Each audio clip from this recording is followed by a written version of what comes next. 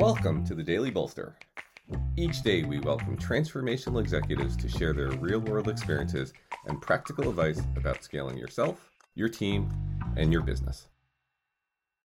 Hi, this is Matt Blumberg, co-founder and CEO of Bolster. Welcome to the Daily Bolster. Today my guest is Ning Zhang.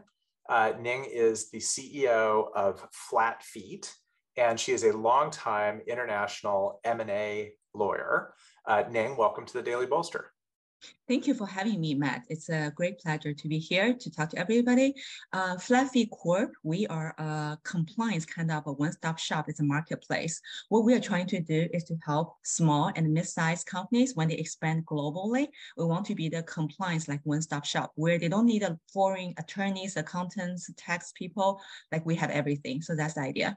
Oh, I love that. We could have used that at my last company. When we did each market, we did one by one by one. So I totally understand what you're doing. So what is your question? How can I help you today? Yes, as a startup founder, I'm pretty sure many listeners share my anxiety on a daily basis. It's like such a great idea. How come nobody ever thought about that? And then you start doing that. You feel so optimistic. You feel everything works out. And then a doubt, like, how come other people didn't work out? And there's a competitor. Why am I better than them? And the people give you all those feedback, like good, constructive. And you start to doubt, maybe there's a reason it doesn't work. Why the word hasn't changed yet? Maybe something wrong inherently. How do you overcome that? How do I know that if I'm being optimistic or I'm just being unrealistic?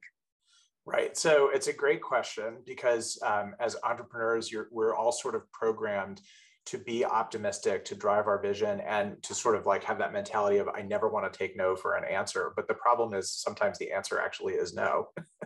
I've always found a few pieces to this answer. The first one, the obvious one, is you have to listen, but you have to kind of balance out how much you listen with how much you lead when you're having conversations with customers and potential customers, because you do want to listen. You want to listen to their pain points. You want to listen to the reaction to your solution.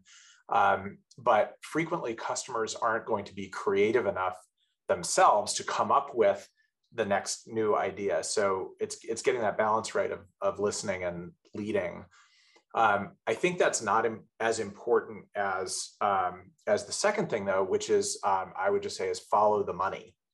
So if you have customers that are spending money with you, even if they're spending money on small introductory services or on things that bridge between a freemium service and a fully paid solution, watching where people spend, particularly in this environment, is really telling. And then I actually think although you have to be around long enough, watching how people renew paid services is incredibly important, because even if they're interested enough to try something, it's, when that renewal comes up, whether the renewal is 12 months out or 6 months or 3 months or even 1 month, sustained payment tells you a lot more than just listening.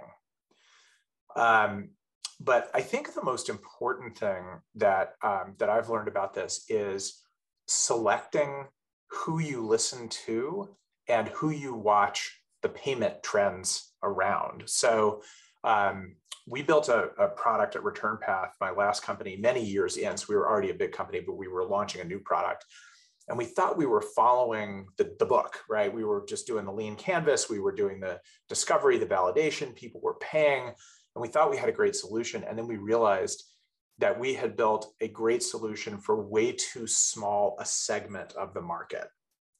So even though we had something that was like following the book, the TAM, by the time we got to the end of it, had been whittled down so much that it wasn't really a commercially interesting product anymore. So you want to watch where people spend, how they spend, and how they renew, but you have to be really careful to look at a cohort that's broad enough that you're getting comprehensive enough data on your TAM.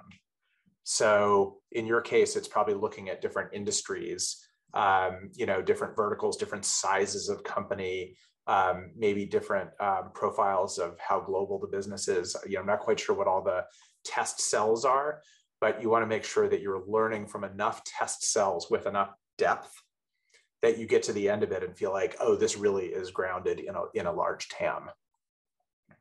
That's very, very helpful. Thank you so much, Matt. Yeah, I do feel what you said is very valid, because when we talk to the clients, they have different perspectives. They always have all those wishes. And it's hard for a startup to really cater to everybody's wishes. So sometimes you feel really down, not knowing whether you are going to the right direction. But it's totally right that have to find a commonality among a large enough group of people and see if we're addressing their problems.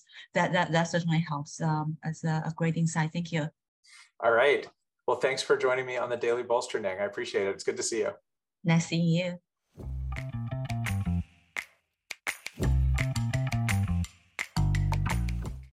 This podcast is brought to you by Bolster, the new way to find the right executives.